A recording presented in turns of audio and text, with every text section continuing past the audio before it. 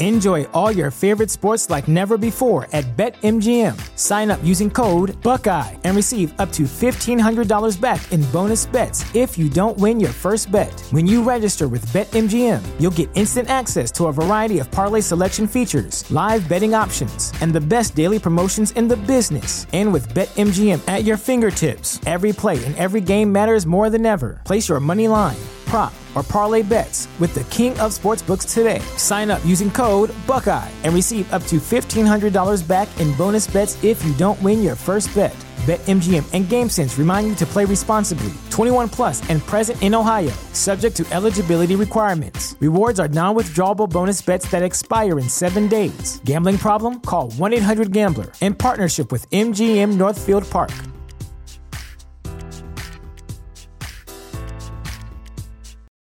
For the ones who work hard to ensure their crew can always go the extra mile, and the ones who get in early so everyone can go home on time, there's Grainger, offering professional-grade supplies backed by product experts so you can quickly and easily find what you need. Plus, you can count on access to a committed team ready to go the extra mile for you. Call, click Grainger.com, or just stop by. Grainger, for the ones who get it done.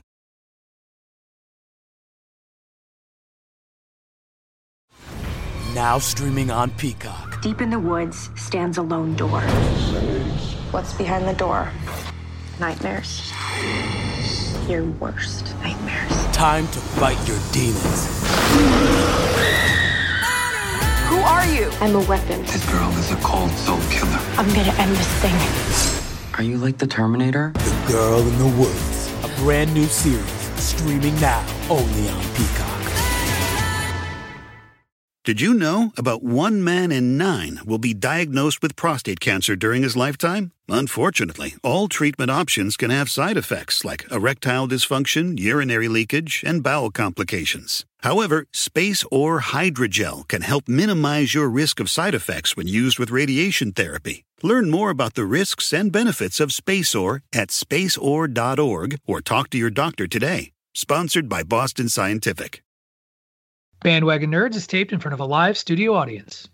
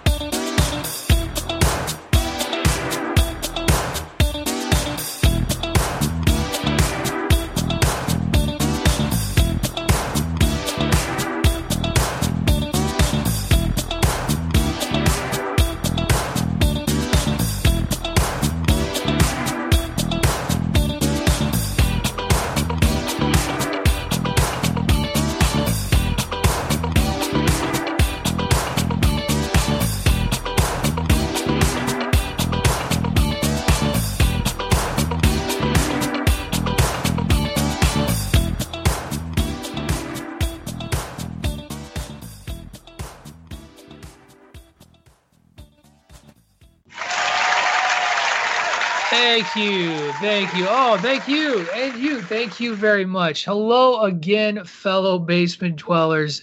This is your good friend Patrick O'Dowd welcoming you in to another edition of Bandwagon Nerds. And this week, interestingly enough, as I started working on the rundown, a lot of updates, a lot of revisits, going back to some stories and some things we've covered before. We're going to take a look at something we talked about last week as the Ray Fisher saga took another chapter. We have a couple of Marvel casting rumors to talk about. That's some new news. One that broke today, Sunday, while we were recording. So I don't even know if my co-hosts, Honey and Dave, actually saw the news. But I did share it with them in the Bandwagon Nerds chat link, so hopefully they get a look at that. And then we're going to go back and revisit the streaming content taking over the world, as a bunch of just interesting news bites came out this week. We had Netflix making a huge movie revelation announcement. Disney Plus and Netflix showed their data. And another chapter between Warner Brothers and Legendary seems to have come to a close and come to some resolution as they reached an agreement. And so we'll have some other news there. Before we get to that, I did mention we got some co-hosts. We've got our live studio audience, PC Tunney here, as always, as well as the lawyer, David Ungar. The Reverend Ray Cash, not with us today. He's got some stuff going on at home. So that, family first, right, fellas? And here we are back on the bandwagon. How are you this fine day? I know Tunney's in a good place. I'm doing well. Actually, Ray is out on assignment with the family. I can tell you what's going on. I have an update. He is in the midst of a 48-hour marathon Uno game with his kids. So that's heavy stuff, man. Lots of coffee, lots of Mountain Dew, lots of gummy worms. That's what's going on. And it's funny. There's 3 of them in a game of Uno. 3 people, 1 game of Uno. No. Anyway, keep going. Don't listen to me. This is bad comedy. Bad.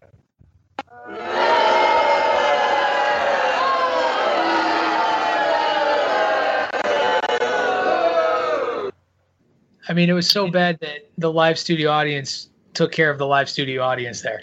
It was very nice. Dave, how are you, man? We're recording on a Sunday. We've been talking hockey a lot. We talked hockey this morning on Chairshot Radio, or on Sunday morning on Chairshot Radio. You're watching your Caps and your Pens. We in the third period yet? Just kind of getting updates. I don't know. It's blacked out because it's on NBC. But yeah, it looks like a good game. Pittsburgh's How's it blacked out? It's on NBC. I got you guys covered. It's blacked out on the app because it's on. You will know when someone scores. How's that sound? You guys okay with that? Yeah, it tells me whenever somebody scores. But yeah, I mean, I'll tell you first. Thank you. I'm watching live. I appreciate it. And let's be honest, Ray is not in a marathon Uno game. He is somewhere. Yes. He's drinking heavily because of the Ravens yesterday. So Tunney's drinking heavily because of the Packers. It's for different reasons. It's the yin and the yang of the emotions of sports fans. If I may, real briefly, I am drinking a bottle of Hop Slam Ale from Bell's. They're out of Comstock, Michigan. It's 10%. It's smoother than a baby's bottom. And if you're an IPA fan, be careful with it. But yes, I'm having one of them. It's very seasonal. It only comes out once a year, so go get it while you can. Thank you for that time, sir. Kind of sounds like the Packers. Only one comes out once a year. Man, let me tell you, yeah. I'm just happy. It was a lot of swearing, a lot of yelling. How is there a lot of swearing? You won like 32-14 or something. Like it was some obscene total. Okay, well, 18. Sorry. Our punter does something brilliant, and then he does something stupid, right? Like, brilliantly catches the ball behind his head and still gets it down. And if Crosby could have noticed that the snap was off, he might have waited a second and been able to kick it. But then the punter gets up and does something stupid and goes, oh, shit, I'm going to get tackled here, Mason. You get tackled. And Mason Crosby, who's way more valuable than our fucking punter, gets fucking crushed. All right, so that wasn't great. The game should have been, if there was a good snap there, the game should have been 35-17. The 2-point conversions would have been had by all the teams. There was 3 of them. I don't know why we went for the first 2-point conversion. That was stupid. You got to remember it's 25-18 at one point in the game. It's only a 7-point game. So I understand it's different for you guys because you look on the outside and go, dude, you have Aaron Rodgers. Chill the fuck out. But at the same time, I've been a Packer fan. I've watched every single Packer game since Brett Favre took over and beat Cincinnati with a last-second bomb in the fourth quarter, okay? He didn't even start that game. He started his streak the next week. So I've seen only 2 Super Bowl wins. I've seen plenty of Hall of Fame quarterbacking lose playoff games. Go ahead, Bears fan. I'm sorry. You really that really crushed your soul a little bit, didn't you? Deshaun Watson wants out. How about that? No. We could actually be in trouble if you had Deshaun Watson with that defense.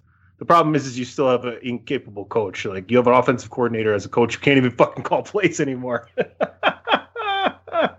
Oh, sorry. I just want to. You have Khalil Mack. You bitched about 2 Super Bowl victories in the last how many years? 1985. Most Bear fans weren't even alive the last time the Bears won a Super Bowl. I was in second grade the last time. Go through the NFC Championship game the Packers played against the Seahawks as a fan once. Go through that game once and see how that treats you. See what that does to you. Go through that once. That game was ridiculous. It was 16-0 at halftime. They have a 2-point conversion where Russell Wilson is almost on the ground and throws it up in the air like a fucking lollipop. The ball, like he's playing popcorn. Like he's going to throw it up and clap as many fucking times as he can until he can catch the ball. And the guy still makes the play. And then we got the onside kick. We don't even have to talk about that. We cut that motherfucker. He's out the door. Okay, I muted Tunney here for a second. Kids, listening to a Packer fan talk to a Bear fan as if they're somehow a more miserable fan base after the shit dumpster fire that is the Chicago Bears is just laughable at best. Come on, dude. Now, Tunney, in order for you to talk, you're going to have to unmute yourself because I cannot unmute myself. Live long and prosper as he shows us up. I see. Don't here. Lesson here. Don't get me started on the Packers. I apologize. I'm done for the episode on the Packers. Spock's honor. There you go. And Dave, with your Washington football team, at least you put forth a noble effort last week. At least your team showed up and put forth an effort. Whereas the Bears, it was like watching the death by 1,000 paper cuts. The second that bomb went through what's-his-nuts' hands and just dropped to the turf, like just the easiest catch you could possibly make, and it just – Can I admit something to you? I'm going to admit something to you. When I messaged you and said, "How do you like that, Pat?" I thought he caught the ball. So when I came back, when I came back 15 minutes later, my nephew's like, "God, this game sucks. It's just 7-0." I was like, "Wait, what do you mean? It's got to be 7-7. Chicago just got a touchdown." He goes, "Are we on a delay or something?" And I did not know that guy. I thought it was so automatic and such an easy catch that my brain told me he caught the ball. And then you sent that one thing, and I was like, oh, what an idiot. Yeah, everything is bad, and it hurts when it comes to Chicago Bear fandom. And as Tunney alluded to, we're rewarding ineptitude by keeping our head coach and offensive coordinator because ownership is out of touch. Everything sucks. I hate them. So I hate my own team. I hate them. Listen, I already told you what I wasn't going to talk about. At the same time, I heard Jay Cutler's working out, so things might be looking up for you. I don't know. I don't know. I could use. I could use Jay Cutler at this point. I don't know somebody who can throw a football, but then you still need a competent coach. Anyway, this isn't three-man weave. This isn't Dave and I's Chair Shot Radio where we've decided we're going to basically talk sports, probably high. We definitely are going to talk hockey.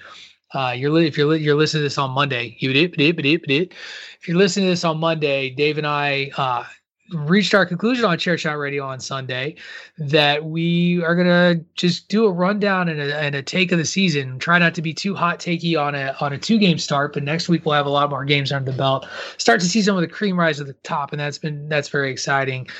Be sure you're checking out Chair Shot Radio every morning at 8 a.m. A rotating group of hosts, including all three of us on different days of the week. Everybody's talking about something a little different. You get a little bit of wrestling, some entertainment, some sports. What is it? Sports, entertainment, and sports entertainment on thechairshot.com. And if you have the thing, you can play the thing, but I don't have the thing. Thing. Somebody saying chairshot.com, always use your head. Sure. I just have the not allowed to use open. Oh, I got to send you some stuff, man. Yeah, I got to get some stuff. I got you. Thechairshot.com. Always use your head. That's right. We are on thechairshot.com, the Chairshot Radio Network. We are going to talk some great stuff today. I forgot to mention as I was running down the episode, fellas, that the first thing we're going to do is we're going to talk WandaVision. As WandaVision is here, Disney Plus dropped its first 2 episodes on Friday, and Dave and I were the last 2 to the party. I remember getting a message on Friday from Tunney's initial review, very, very early, followed by Ray Cash. And then Dave and I yesterday, when we were recording Chair Shot Radio, both of us before we started recording, have you watched WandaVision yet? No, not yet, man. We knew we'd get to it. Nice thing. First 2 episodes are both around half an hour long. Episode 2 is a little bit longer than episode 1. And to give kind of a rundown, you're put into this show just kind of in the middle of stuff. And it's set up like an old 1950s sitcom a la the Dick Van Dyke Show, Bewitched. A lot of those old classic television sitcoms that you would see with canned laugh track and all of that, filmed in black and white. And I think the Bewitched vibe is probably the biggest vibe you get out of the show, as it's Wanda and Vision pretending to be, quote unquote, a normal suburban couple in Westview, wherever Westview is. And there's a cast of characters around it. And within this trope, there's all these tropes that are used from those classic sitcoms, from Catherine Hahn being the nosy neighbor to Vision trying to impress his boss for a promotion. Like, that's just right out of the cookbook of situational comedy. And it's done very, very slick, but there's something not right about what you're experiencing, as there are different moments, particularly in the way people act or react at different times. And you then get your sort of your biggest clue at the end of both episodes, as it seems that somebody is watching what's going on from a monitor somewhere. And what will that all mean? So a lot to break down, but this is our first impressions of WandaVision. So let's get around the table and start with that. Initial reactions, David, what did you take away on your first blush of WandaVision? It's very strange. to be blunt about it. It is a Doctor Strange. Could be that coming up, but it's just weird. I mean, you're watching this and like you're saying, Pat, they just kind of drop you in the middle of, I mean, like the first episode was kind of had a, I don't know, maybe an I Love Lucy vibe a little bit to it, with what was going on. These guys just, nothing's going right and they're trying to impress her boss. And then the second episode definitely like pushed it forward into Bewitched territory. Her Wanda's hairstyle changed, that sort of thing. Vision ends up swallowing a piece of gum and it gums up the works literally. That's all fine and great. It's the stuff that you don't know and things, the little Easter eggs that pop in here and there to kind of give you an idea that, yeah, this is not all it's supposed to be. You keep hearing somebody's voice in the background saying, Wanda, who's doing this to you? The second episode, you get the only colorized thing in the whole thing is a helicopter, like a toy helicopter with the sword logo on there. It's cool. It's very strange. Like I said, very strange, kind of odd, but you get the idea. Like I know Ray and I, because Ray can't be here, but we were talking a lot in the chat about it. It just feels like the tip of the iceberg. We are just barely scraping the surface of how deep this rabbit hole goes. And it raises all sorts of questions as to what's going on with Wanda, who's doing this to Wanda. Is she doing this to herself? Is Vision really alive, or is this all conjured up in her mind? And how does Sword play into this thing? And I mean, at the end of the second episode, Wanda's pregnant, which is going down the same path you and I have speculated for months now, Pat, that they're going to do a variation of House of M. And the whole idea that people have come out that instead of saying no more mutants, she creates mutants, now suddenly has a little bit more credibility to it. There's a ton to try and unpack in these 2 episodes that for nerdy people like us, we know all this backstory and it's great. For somebody who is a true bandwagoner, they're probably like, what the fuck is going on? So I enjoyed the first 2 episodes. It's just, to me, it's like, okay, I want to see how this all plays out and what's really Dave, happening. I love you so much. I was like, Dave, what are your first impressions? And you just gave me your entire analysis of the whole episode. I love it. As Dave's first impression. I was like, where am I going to stop? It's like, I could do it, but where do I stop and stop talking? I mean, there's so much to try and unpack. There is a lot to unpack. Tony, what about you? What were your first impressions? Just, first glance at this show. What'd you think? Well, let me just start. I'll do this in 3 parts quickly. First, here's my tweet after watching. It was good, really good. A slow start to what no doubt will have us asking more and more questions each time a question is answered. Wanda, who is doing this to you, right? Okay, so it's going to reveal. It's such an onion show, and that's great. And we love layers, right? And we know all the layers for it. So now I have a question and I have an answer. Which would you like first? Let's do the question. Let's just do them right in the order. Okay. So I think the beginning of the story is the beginning of the story, right when they showed you. I think, would you guys agree with me that this whole thing, whoever's doing this to her, or if she's doing it to herself, starts when you start watching the beginning of the first episode, because they have to figure out their story. They don't even realize what's going on to start, for the most part, right? Like, they're kind of just spitting lines out, walking into plates and everything else. So my question to you is, do you think we saw the beginning of what's going on? I think that whatever. Do you know what I'm saying? Do you think that's the start of this? I do think it's the start of this. I think, and it's going to progressively deteriorate as she kind of keeps trying to fix things. Like that. That's kind of been my impression, is that.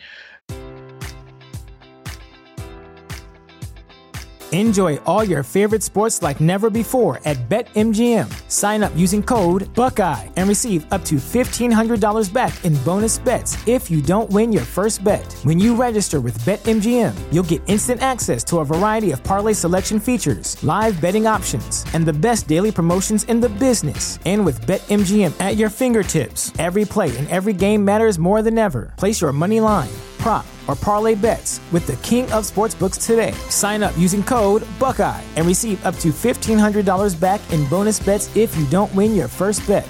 BetMGM and GameSense remind you to play responsibly. 21 plus and present in Ohio, subject to eligibility requirements. Rewards are non-withdrawable bonus bets that expire in 7 days. Gambling problem? Call 1-800-GAMBLER. In partnership with MGM Northfield Park.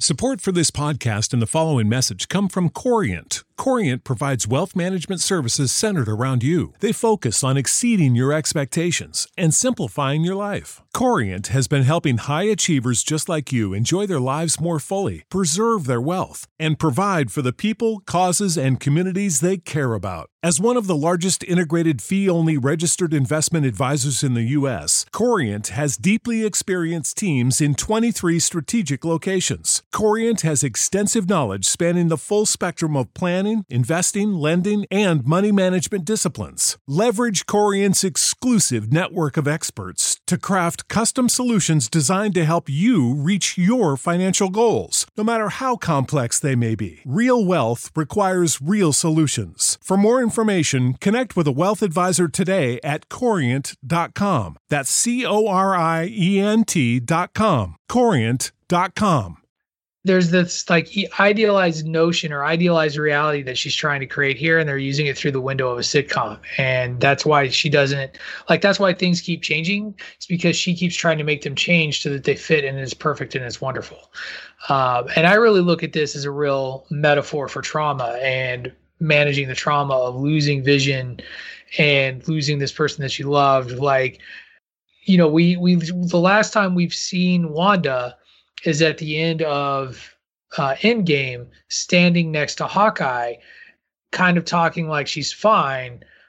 But, you know, this show kind of takes that moment and puts it in a new meaning, because it almost to me now is like she knew, or she had an idea of what she was going to try to do while she's standing there talking to him. And he's like, I wonder if they know. And she's like, oh, he knows, or they know, I think is what she says. So I think it's a transition to that, but I think we're just getting started there. What I do think is interesting is the change that the MCU made to SWORD, that I think is important to pay attention to, because I think it goes to the answer to the answer to that question as well, Tony. SWORD in the Marvel comics is Sentient World Observation and Response Department. According to the MCU and everything I've said so far, SWORD actually in the MCU is standing for Sentient Weapon Observation and Response Department, which, you know, if you want to go too far down the rabbit hole, tells me that they've known something is up with Wanda and needs to be watched since before, like probably since Civil War. That would be my guess. Like we get our first look at Sword in Spider-Man Homecoming or Far From Home. You ruined it. Civil God War. damn it. Oh, I'm sorry. I had the same idea. My bad. It's okay. Great minds thinking alike, I guess. Right. That's what we're gonna say. Is that we're so in sync. It's like we're dancing. So let me ask you this, guys. If we are coming in at the beginning of this, like we're starting this with Wanda, when she starts this, does that lend more credibility to the theory that she's the one who's doing this to herself? She's creating this own reality for herself.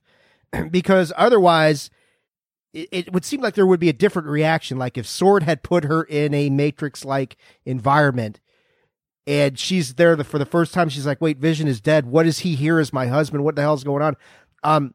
To me, it would lend credibility to the fact that she's doing this to herself, and they're monitoring whatever she's doing to make sure she doesn't get too out of control.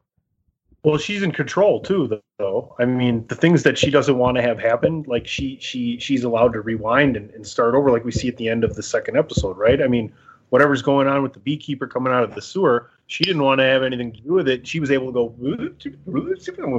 and then kiss him, and now we got color, on to episode 3. So it's got to be that she's controlling whatever's going on. Maybe someone else is doing this to her, and they're making, but she's still in control. Like some part of it is she's still in control. That's definite. BTW, my answer was Westview is about an hour and a half from Springfield. So nice. Maybe the Simpsons will show up. Now that would be something. Did you catch the Street Profits Simpsons reference on SmackDown? Yep. I did not, because I did not watch SmackDown this week. Sorry. I'm a terrible person. Your words. No, I'm Pat, we know you want the smoke. It's all right, Pat. We know. Right. Okay. So let's talk some Easter eggs. Some things that maybe we saw, or at least that I noticed that kind of stuck out. The commercials. I'm gonna start there. What do the commercials mean? They're two very different commercials, and that toaster was not a toaster. That's all I'm gonna say. Stark Industries, right? That's what it says on the toaster. Yeah. Yep. And then was the other one the watch? The watch, the Strucker watch with the Hydra logo on the watch. Right. And so I don't know if that means that Hydra's involved. I don't know what it means. I've seen one theory that maybe that this is like a subtle nod to her history, with kind of Stark and the ticking of a time bomb. Because if you remember back in Age of Ultron, they taught her and Quicksilver share that they were like buried under rubble from Stark bombs, and then it felt like time was ticking away, and one false move would cause them to die, or cause them to lose their life. I don't know if that's overthinking or what, but then if you take that to the next step, Strucker was the one that found them with Hydra, and they volunteered to be part of Strucker's program as they were being experimented on. Afterwards, kind of how they got their powers through the Infinity Stone. I can't remember which Infinity Stone it was. It wasn't the Tesseract. It was the the Mind Stone was Visions. It was right? the Mind Stone. No, it wasn't. Yeah, it was the Mind Stone. Yeah, it was Visions. The Mind Stone. So those were two. If you look in the opening credits, and I can't remember which one, if it's episode 1 or 2, you see the headdress of the Grim Reaper, the Marvel Grim Reaper character in the credits. So people are wondering if that's a harbinger of things to come, or just a nifty little Easter egg. It's a little too early to tell. I agree. Yeah. Knows. I mean, they're like we were saying, it's so much to unpack and so much wild speculation as to where we're going. And that's the fun part, is the first 2 episodes are like, okay, the episodes standing on their own, they're kind of corny and that sort of thing. And they're supposed to be, exactly, because you're looking at the time frame. It's like a microcosm of 50s and 60s sitcoms that you get to see. I remember this. I remember how Bewitched was and that sort of thing. Well, you get the shout out to the Dick Van Dyke Show too, where he doesn't trip over the chair or the ottoman or whatever it is when he comes through. You kind of see him stumble through it, right? As opposed to where that's where he's supposed to fall, right? There's so many homages to different sitcoms. I really loved that part of it. That in the midst of this story that they're telling, you are getting this homage to classic sitcom television, whether it's, like you said, Dave, I Love Lucy, Bewitched, the Dick Van Dyke Show. When they bring the beds together, like that big taboo thing, because they're like the honeymooners. I had separate beds. I Love Lucy, separate beds, all that stuff. Really great stuff. Really great stuff. The neighborhoods being fake grass. Do you think we're going to go through time? And how rapidly do you think we're going to go through time? Do you think like at some point in the season we're going to be like more 60s than 70s than 80s, like throughout do you think that's something that's going to happen? Maybe it goes forth too. Episode 3 is going to be Brady Bunch, full on Brady Bunch. You can already see it coming. I've seen some of the trailers. It's Brady Bunch. And I think that's episode 3. Kids instead of just one when you come back. That's right. Right. Or there could be some Partridge Family thrown in there. There's definitely. Who's the pet? The pet's got to be somebody something, right? Come on now. I'm calling that right now. Right. The thing is this is definitely going to do some nods to these various eras because they've shown it in the trailers. Like there's Catherine Hahn with the side ponytail in the 80s workout gear. I think it's her that's in there, which, by the way, Agnes, we're all in agreement. Agnes knows more than she's letting on. Well, yeah. I mean, we already seen a trailer where that's given away, so. Agnes is the control. That's a good. What about Monica Rambeau? Idea. Monica Rambeau showed up in episode 2. Yeah, she does. I mean, and there's ties. Sword, Captain Marvel, Nick Fury, all that stuff is all tied together. I think one thing is clear. It seems so far that Phase 4 of this of Marvel is going to shift heavily into the cosmic aspects of things, which lends itself to all sorts of possibilities, you got. What do we think of Dottie? The controlling. She's the one who was in charge of the magic show, the talent show. I think she's your control. I think your neighbor is someone else that's like in there with a separate agenda. Dottie felt almost like a synthesoid to me, like another android, like Vision sort of thing going on, because something wasn't registering with her.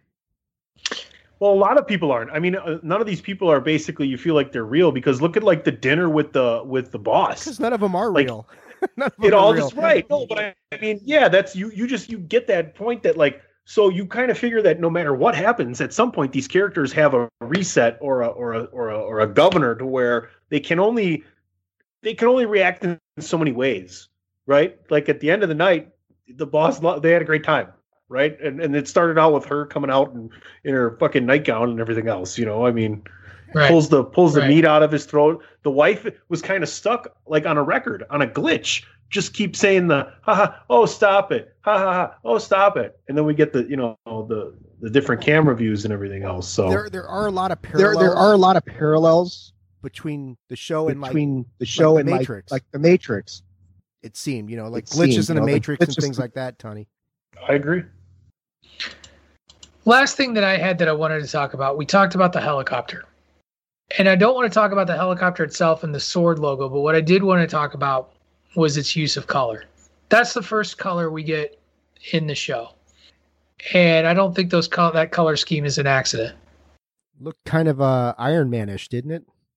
It looked very stark, yes.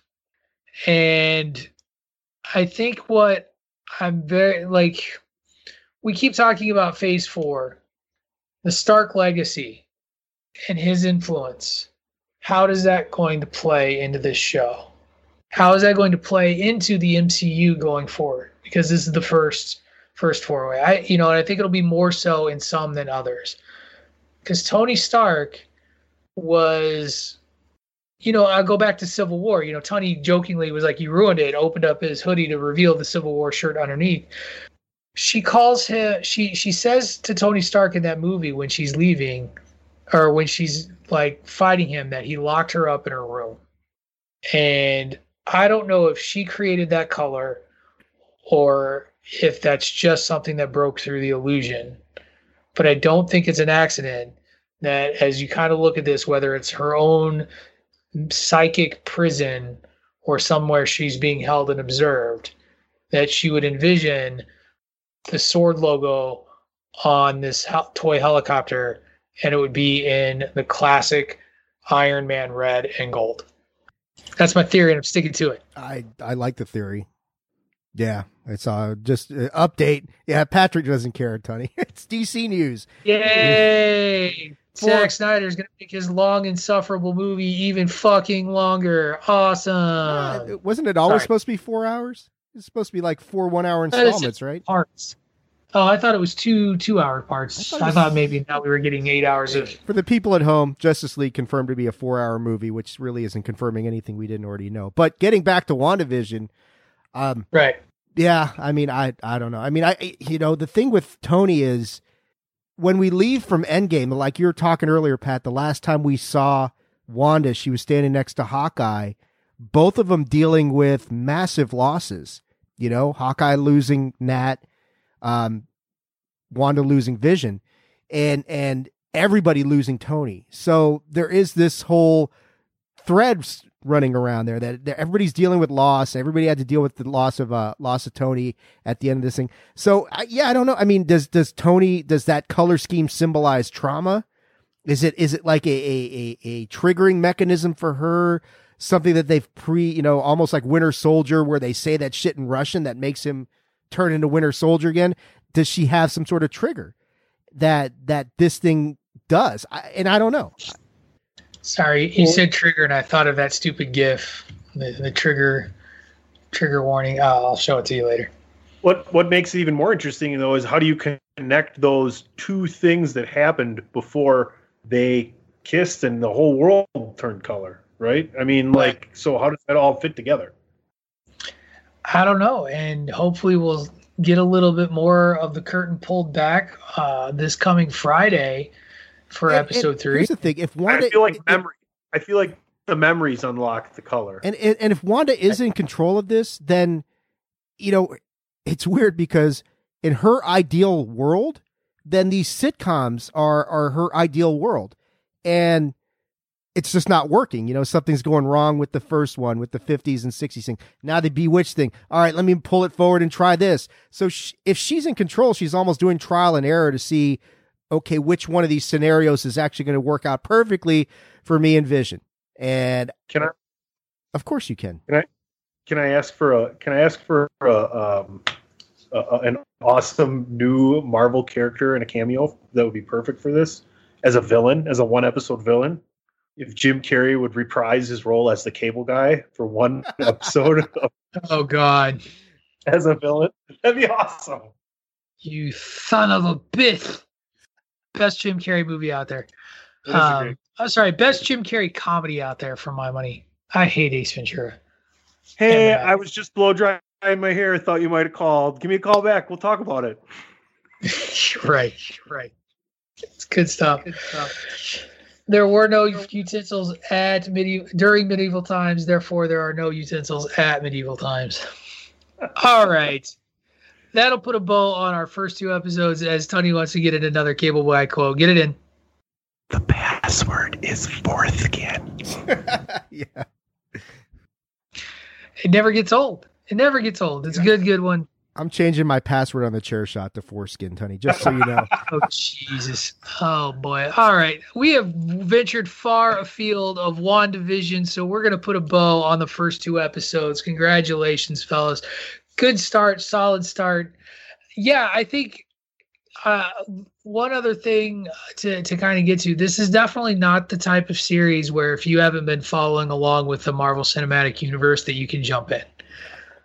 And I laughed because I saw a Time magazine review where the reviewer clearly had not seen anything to do with the MCU, and they were just like, nobody's going to know what the show is about. And I kind of want to be like, that's because most millions of people watching the show saw the other stuff. The show's not for you, dude. It's for the hardcores who've been following along for a decade.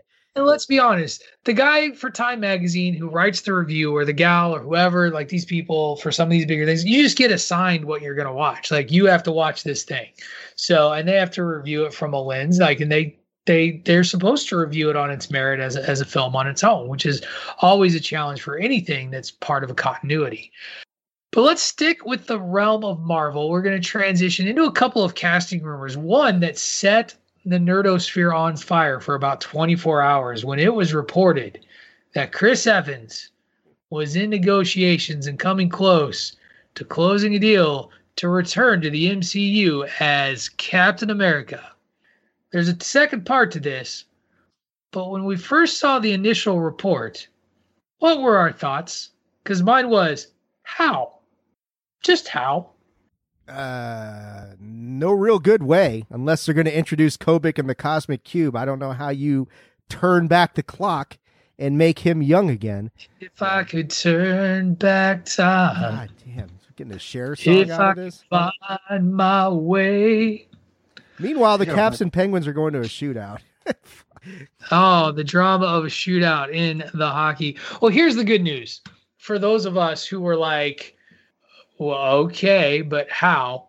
Chris Evans then threw cold water over the whole thing by saying that his reported return as Captain America is, quote, news to me. Wah, wah, wah, wah. This is a good thing. We don't need more Captain America, Chris Evans Captain America. We just don't. Wow. That story, whether you liked the coda or the finish or however, like whether you think that his ending made sense, his story arc came to a pretty damn complete close. And there's literally no reason to bring Captain America back other than dollar bills, y'all. See, now, I can buy the story that Chris is saying that there is nothing to this whole thing that we're going to make another MCU movie. Will I completely discount the fact that Chris may come back to do a cameo as Captain America here and there? That, I think, has got more meat on the bone. And he hasn't, that's what I've heard from the stuff I've read, that they're talking more in a cameo role. Yeah, I agree. There's not going to be another MCU Captain America movie with Chris Evans, but could he show up in something like WandaVision, where reality's being bent in a weird way? Sure, that's possible. So I think it's like everything else with these casting rumors in the MCU, where, oh no, I haven't heard anything like that, and then 2 months later, there they are. So I've heard rumors of Jim Carrey playing the Cable Guy in this thing. So obviously, you could have Chris Evans. Yeah, but you started that rumor, so there's a difference. So. Oh, I knew I heard that somewhere. I would not. I think if we're going cosmic, I want to get Vance Astro. Woo! There you go. That almost looks like Blue Suit Superman with the shield, but it's Vance Astro. Okay, that's right. It is. No, I'm not even like he's a Guardian of the Galaxy. He cut his head off, so I couldn't tell. Oh, I'm sorry. Jeez, man. I was a copy and paste. I just copied image. I'm going to take your word for it because you're more versed in that character than I am. But you guys really think that it's beyond the realm of possibility that Chris could come back and make a one-off or a two-off or something like that? Yeah, I mean, if he does an appearance a la like he did in Spider-Man Homecoming, where it's something like that, sure. Like, yeah, that's not, and I get it.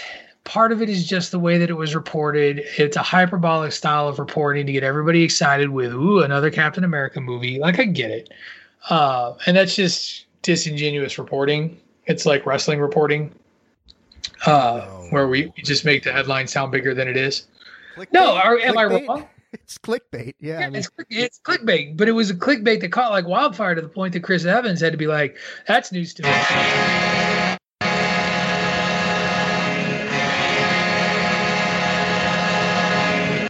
We have a final.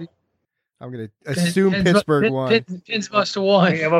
We have a final and a shootout. The first three shots on each side of the shootout were stopped.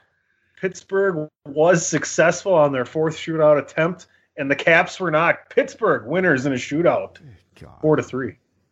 Oh well, at least we got a point out of it. See you in a couple nights, weird. Pittsburgh. So, Dave, just I can't in time for the NFL football game. There you go, Dave. I can't wait for you to talk about the Washington Caps for your team sucks segment. That'll be good. Wow, There's a lot to talk about with the Caps sucking. Tony, did you catch that that's going to be a segment on our Chair Shot Radio show? We're just going to break down every team and talk about how they suck. You guys are great. You guys are doing a great job. Yes, I've been listening. Bury the Dallas Cowboys next weekend. I can't wait for. Tony, you should guest host on that. No. Just go easy on my boy Romo. That's all I'm going to ask. It's not Romo's fault. Okay. Oh, we're going to fight. Yeah, Romo. Yeah, we'll save it for next week, man. We don't need to bury Tony here. He's a great golfer. I'll give him that much. Yeah, he was a year ahead of me in high school, so we played against each other and stuff in high school. Golf or football? Little league. Oh, and then all right. I didn't play football, but I was there. But we played against each other in little. A lot of jokes amongst Washington football fans about Tony Romo. That's all I can say. Yeah, I think a Washington football team joking about any opponent is kind of generous. It's like that Jay Cutler. Tony was one of the Washington football team's best quarterbacks. So yeah, right. Jay Cutler. There was another bit of casting news that dropped out of the Marvel Cinematic Universe. It dropped today. How dare you all besmirch the good name of Tony Romo? And he's a Wisconsin boy. You're playing along. It's fine. Ethan Hawke has been reported today as being cast as a villain in the upcoming Moon Knight series. Now, I'm going to own that I know jack and shit about Moon Knight, and Jack left town. He's just not one of those characters that is a major, like, MCU prime, if you will. Like, you don't jump to Moon Knight as, oh yeah, Moon Knight, that weird dude who's obsessed with ancient Egyptian culture and is sort of like Batman, but a little crazy and may not be entirely like Batman, but because he wears all white, but he like floats around in the dark and fights crimes and stuff. Like, that's kind of it. Come on, Pat. Comparing Moon Knight to Batman, that's no, like comparing Tony. That's like comparing Tony Romo to Roger Staubach. You fucking shut up about Tony Romo. I will mute you too, sir. I've muted Tony once. I can get drunk with power. I didn't do it. Sorry, had to go there. Go ahead. I love you, Tony Romo. You are a much maligned figure in Dallas Cowboy history. Anyway, so solid casting, right? What are our thoughts on Ethan Hawke as a villain? I don't know that I've ever really seen him in that kind of role. Like Gattaca, he was a hero. He's a really good actor. I mean, I don't begrudge him that. I just, like you, Pat. Dead Poets Society. Yeah, well, yeah, there you go. I mean, he was fantastic. I mean, like you're saying, Moon Knight is one of those second tier mid-carders. I would call him a mid-carder in the Marvel universe, where he's not even upper card. Like he's like a Val Venus level mid. D'Lo Brown. Oh, no disrespect to D'Lo Brown. Sorry, Tony. But, I mean, Moon Knight is just kind of like, okay. New announcer. Yeah, he is a new announcer. That's right. But, I mean, with Moon Knight, it's like, well, it'll be cool to see what they do with him, because I want to learn more about the character. He's different for sure. He's different. He fits into some of this more cosmic, interdimensional sort of stuff where it seems the MCU is kind of going in that direction. At least part of it is. So, but as far as Ethan Hawke, adding him to that lineup, I would say it legitimizes the show immediately, because like, well, he's a recognizable face. We've seen him do some stuff. I'm not entirely familiar with all of his work. What I've seen of him has been impressive. And yeah, I keep going back to Dead Poets Society. He was very, very young back then, but what a performance he did there. So, I mean, that's cool. I mean, Marvel's great at getting some of these heavy hitters and names that you recognize, along with new names that you've only heard a little smattering of. Moon Knight's going to be one of those series that, along with like She-Hulk, I'm like really curious. Okay, what are they going to do with this, and how does this fit in? Because it seems WandaVision is going to, we learn anything from the first 2 episodes, they're trying to fit all this stuff in together in one continuity, which when you've got 10 different shows going like they're going to have, is going to be extremely challenging. So he can, we'll have to see. So he can change into different personalities in some iterations. Yeah. Okay. Kind of like Darkman. I got you. I was just reading a little bit of the back history. The son of a Jewish rabbi who escaped Germany on the eve of the rise of the Third Reich. He became a boxer and then joins the Marines and works with the CIA. I like him already. I like him already just on the bio. Yeah, just a normal path to superherodom. That Mark Spector, I tell you. Okay. Yeah, I'm excited for the casting because I think Ethan Hawke is a hell of an actor. And so whatever character he plays, I'm sure he's going to do a great job. Even in bad Ethan Hawke movies, he's good. I just don't know that I can think of a movie off the top of my head where he's been the villain, right? It's kind of like trying to picture Ewan McGregor as a villain until after Birds of Prey. Then you're like, oh, I see it now. That's a good analogy. I mean, he knocked it out of the park in that movie. Ewan was phenomenal. It's a fun time right now with Moon Knight. There you go. He's like we were saying, he does have that utility belt like Batman does. So he fights with the staff sometimes, and he throws boomerangs like shaped like moons.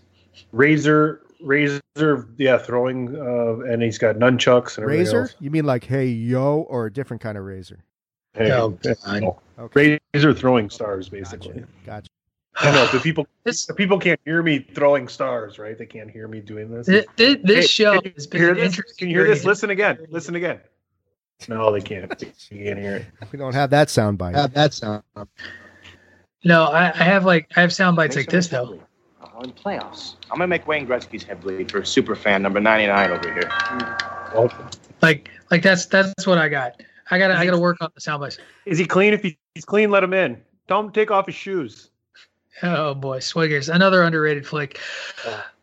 Last thing before we go to break, last little bit, we talked about the never-ending saga that is the Ray Fisher story with Warner Brothers. And interestingly enough, I posed the question last week: is this over? David Ungar, I asked the question of the group of whether the Ray Fisher saga was over, and I said, Dave, you responded with probably not, and then you. Probably not. And also on his Twitter, Ray Cash actually is the one who shared it with us that says, please read. And he talks a little bit more about December 30th. He talks about being removed from the Flash, the upcoming movie, and then he talked about how on December 30th, production associated with the current president of DC Films, Walter Hamada. The reasoning behind that declaration was twofold. One, Walter's purposeful attempt to undermine the Justice League investigation in order to protect his friend and former co-president Jeff Johns. And then two, Walter's attempt to protect himself by contributing to the public dissemination of lies and misinformation about myself and the Justice League investigation in Warner Brothers' September 4th statement to the Wrap. He then proceeds to talk about stuff that I feel like he's already shared. He had Walter Hamada talking about how Hamada escalated it. There's a second part that, he kind of at the very end sort of shared what his responsibilities are and have been to talking about this discriminatory behavior that was apparently perpetuated by Joss Whedon. But basically, he has put it back into Warner Brothers court. I have not seen any sort of response from Warner Brothers. The statement that Fisher released is quite long, which is why I didn't read the whole thing here.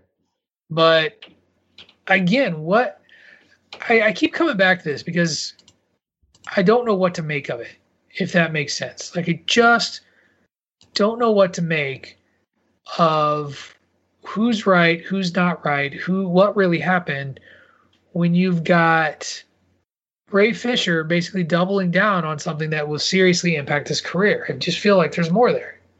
Yeah.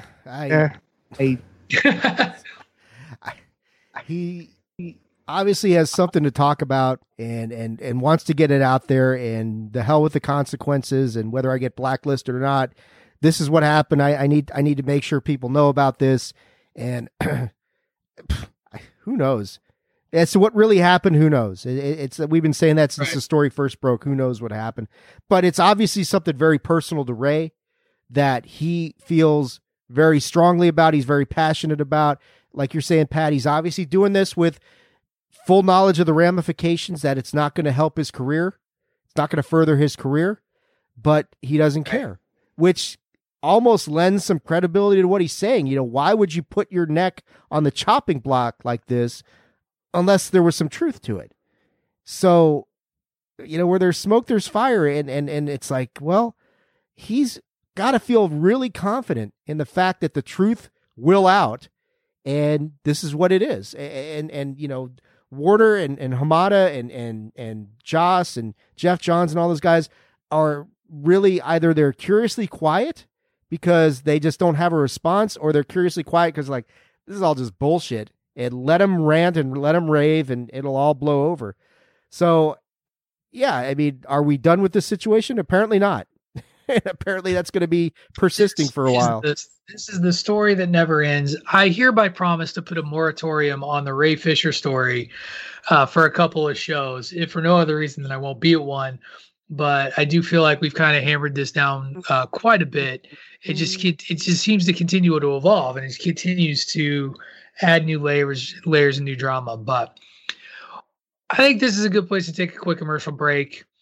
Before I send us over to the recorded Chairshot stuff, it's my duty to remind you that if you love what we do over here at thechairshot.com, if you love Chairshot Radio, if you love Bandwagon Nerds, if you love Winner Is You, if you love the DWI podcast, Pod is War, the Greg DeMarco Show, all of our content, please head over to prowrestlingtees.com /the Chairshot and take a look at the products that we have to offer. And buy a shirt. We've got some great stuff over there.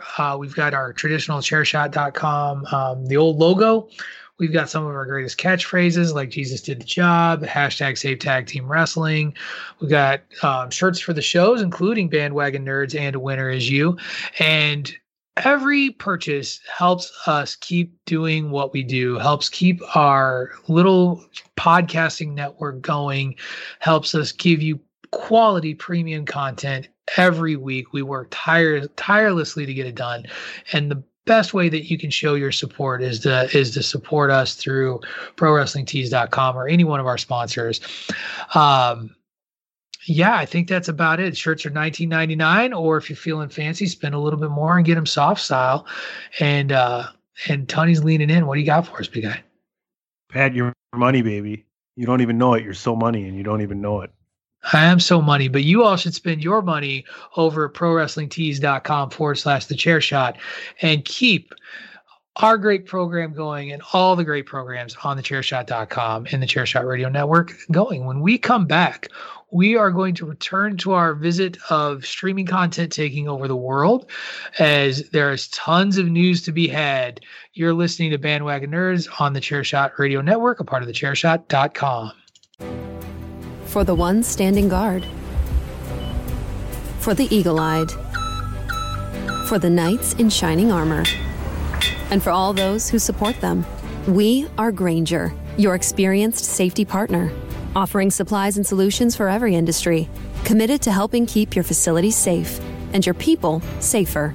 Call, click Grainger.com/safety, or just stop by. Grainger, for the ones who get it done. Zillow Home Loans makes refinancing your home fast and easy while helping you save with competitive rates. Consumers save an average of $423 a month, or $5,076 per year. See how much you could save at ZillowHomeLoans.com. Savings is based on Zillow Home Loans customers who achieve monthly savings by refinancing to reduce their interest rate or payment from April through July 2021. Savings are not guaranteed. Zillow Home Loans is an equal housing lender. NMLS 10287. Promotional consideration paid for by the following. Hey folks, PC Tony here. Thanks to our new partnership with Angry Lemonade, you can save 10% on physical products and digital commissions using the promo code ChairShot. Head to angrylemonade.net to check out their amazing catalog of products and services. Use the promo code ChairShot to save 10%. That's angrylemonade.net. Are you looking for the newest and hottest in the world of pro wrestling? Then check out the amazing action on Powerslam.tv, the biggest indie pro wrestling channel in the world. Get over 6,000 hours of the best events from over 150 of your favorite promotions from 20 different countries around the globe. Brands like Progress Wrestling, Evolve Wrestling, Combat Zone, Defy, PCW Ultra, PWX, Over the Top, Shine, and hundreds of others with fresh content added every day for only $5.99 per month. Get your free trial today at Powerslam.tv. Go to Powerslam.tv, promo code ChairShot, get your free month. Again, that's Powerslam.tv, promo code ChairShot. TheChairShot.com. Always use your head. Hey, do you know what Greg's new nickname is? No. It's Gregberg.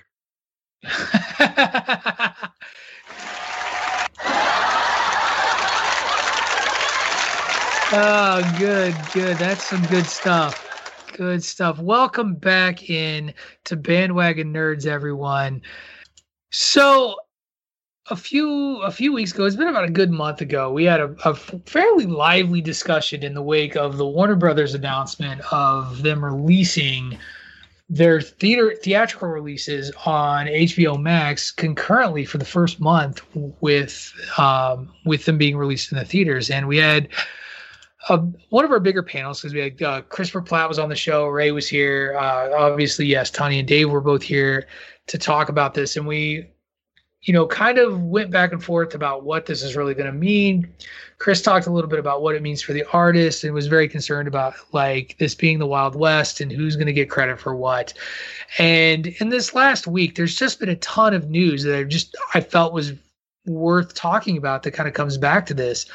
Because one of the stories that we've been following that we talked about in this previous month was the back and forth between Warner Brothers and Legendary Pictures, who, if you'll all recall, had a stake in the funding of two films, Godzilla vs. Kong and Dune. And news was released yesterday that Godzilla vs. Kong is coming 2 months early and is set for a March release in theaters and on HBO Max. So that worked out, because apparently Godzilla vs. Kong is now going to release on March 26th. Yeah. Merry Christmas. Late. It's funny how that worked out, right? Yeah. We're pissed off. We're irate. We're okay. We'll do that. That's fine. Who knows? Both sides appeared to have worked things out, and the plan will proceed. Yeah, it's interesting. Why bring it out 2 months early? Unless but March, as far as Pat's making the money motion, but like March. Well, I mean, because I don't even know if it's about the early release, but clearly, like maybe Warner Brothers just wanted to go away. I don't know, because that it had to be that Warner Brothers gave Legendary money, not the other way around. But Legendary went from this like big line in the sand, right? Like, we're gonna fight this, to just kidding. Yeah, just kidding. We're fine. Everything's fine. We're fine. Everything's fine here. How are you? Yeah, exactly. So this is going to be just like Wonder Woman 1984, right? It goes to HBO Max, and it goes to. Well, the whole thing with the 1984 HBO Max thing is that it would release for a month on HBO Max while still in the theaters. Right. So I don't know. Maybe they're really hopeful that by March the vaccines that Biden will roll this plan out and the vaccines will be in everybody's arm. 100 days, right? Yeah. And if that's the case, then we can get back in the theaters, and they want to be early adopters on the relaunch of people going to theaters. And hey, let's get in on the ground floor of this thing and we're going to make bank on this thing, because people are going to be just so happy to go back to the movies. They're going to come out in record numbers, even though this movie will probably be mediocre as fuck, but we're going to get people out there to watch this thing. And maybe that's what they're thinking. I mean, I want to see it. You say mediocre as fuck. It's a $166 million franchise. But we know that doesn't always translate into a quality product. I'm just saying, that's not chump change. Like, people paid to see it. No. It's not. You're right. You're absolutely right. I'm hopeful for it. I mean, I remember Godzilla versus King Kong from way back in the day, which was all right. That sort of thing. Oh. Huh? Oh, no. They say he's got to go. Go, go, go. No, not the Blue Oyster Cult song, Tony. But I want to see it because you got two really marketable, giant monsters who are going to beat the shit out of each other. I hope Kong wins this one. I want Kong to win this time. Are we certain that's what we're going to get? Because every time that the United States has tried to make a Godzilla or a kaiju-style monster movie, we spend, if it's a 2.5-hour movie, 2 hours and 13 minutes following an estranged couple arguing over science before you get a half-assed monster fight at the end. I think the last movie made around the premise of either Godzilla or King Kong was pretty good. I mean, I think the last one of recent, like Skull Island, right? Well, there was that, and then there was Godzilla King of Monsters, where he took on every other oversized reptilian arachnoidian thing in the world. Mothra helped him, which makes no sense. Because Mothra is always a good kaiju. Mothra is always a heroic kaiju. Always. And she is. Yeah. Collateral Damage, I guess that's the name of the game in Tokyo. So stop it. We fucking watched the Avengers. Let's talk Collateral Damage, okay? They flattened New York trying to save it. Or Batman versus Superman, where Gotham just gets annihilated. Yeah. The backlash was so bad that they had to do this whole let's make a point to show that we're saving human beings in Sokovia. Maybe we get Godzilla and King Kong in the 4-hour Justice League that we got coming up. Maybe they go at each other and they start asking each other who their mother's names are or something like that. Maybe we're going to get a moment like that. Oh, fucking A. That is really low, Dave. I thought you were DC. Why did you say that, Dave? I did love that part in Teen Titans Go to the Movies. It's Martha, by the way. It's Martha. King Kong and Godzilla, same thing. Martha. Yeah, Mothra. Martha. There's so much good in Teen Titans Go to the Movies. I'm glad you sort of enjoyed it. I liked it. It was a lot. Dave thought it was fine, Tony. No, Dave just it was better than fine. Michael Bolton is a white tiger playing a guitar keyboard and gets run over by a van. It's fucking hilarious. I mean, if you were to ask me what my favorite Michael Bolton song is, I'd be like, how can you choose? Right. I mean, I just love Captain Jack with the Lonely Island. It's not that one. I was trying to do some. Mike Bolton. All right, let's get started here, Michael. Actually, it's Mike. Oh, Office Space people, watch it. Good flick. Hurry this up. I got a meeting with the Bobs later. Say hello to Lumberg for me. Anyway. You want your stapler. I know. You want your stapler. He's going to set the building on fire. I'll burn the whole place down. I'll do it. I'll be on an island sipping Mai Tais and no one will ever catch me. It'll be great. One thing that wasn't mentioned in this little agreement, this seems to resolve Godzilla versus Kong. It seems like obscure, super long Space Odyssey Dune. Still no word on that. I'm going to go back to, I don't know that this is the feature you fight for. Right. And like you were saying, Pat, all bullshitting aside, that Godzilla franchise makes money. The Kong franchise makes money. It's marketable. Dune, to a certain niche audience, is going to be marketable, but not on the grand scale you're looking for with what they're talking about. So yeah, drawing a line in the sand and fighting over a franchise that some people are going to care about, but certainly not the numbers of Godzilla versus Kong, that doesn't make a whole lot of sense. It really doesn't. But who knows? Maybe we'll see. Maybe we're just not privy to all the details. Maybe this is kind of the end of the story. Maybe it's been fixed and they'll have the happy medium. Who knows? It got eyes on Legendary. They're bitching about this, got eyes on them. So maybe that was the plan all along. For now, maybe we just keep the jump to conclusions mat underneath the bed. Good idea. I agree. Because it'll have a lot of conclusions that you can jump to. Time to jump the shark. There you go. Oh, you just ruined Patrick O'Dowd as a question, by the way. A Happy Days related question? Damn. Well, that's a tease. We'll get to that towards the end. I know where you're going, man. Tuesday. We're gonna shift. Netflix released a video called Netflix 2021 Film Preview official trailer, where they announced that every week for the year of 2021, they will be releasing a new full-length featured movie. That's 52 movies if you do one a week. And this video wasn't just hosted by like some CEO. It was hosted by The Rock, Gal Gadot, and Ryan Reynolds. 3, which, by the way, can we just talk about The Rock is the biggest action star on the planet? Like, period. End of discussion. He is the face and the voice right now. And who would have saw that coming in 1999? But in a time where superheroes are king, he is the legitimate real life superhero. Right. And Black Adam, he'll be a DC superhero as well. So bigger we than got that. it all. Think about this. I mean, segueing into wrestling briefly, they revamped WrestleMania for the next 3 years. And you don't think that they pushed the LA WrestleMania to 2023 in the hopes that they can have a full crowd to get The Rock versus Roman? That's his drawing and star power right there. Oh, yeah. But this was like this video. So just I watched it again this morning because I was trying to just see how many famous people, and there were people I didn't know, but Melissa McCarthy was in there. Octavia, oh God, what? I'm going to forget her name. Shit, now I'm going to have to IMDb it. Quick, help me out. Did you guys watch the video too, or did I just send it to you and you just read the link? No, I watched it, but I don't remember. Spencer, Octavia Spencer was Spencer. Is it Spencer? Spencer? I hate you. I hate you so much.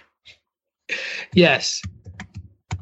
Octavia Spencer, she's doing a movie with Melissa McCarthy. They had God, what's her name from the Watchmen TV show that's just been on? God, Regina King was another one that was on there. I swear to God, if I could punch you through the screen, Mr.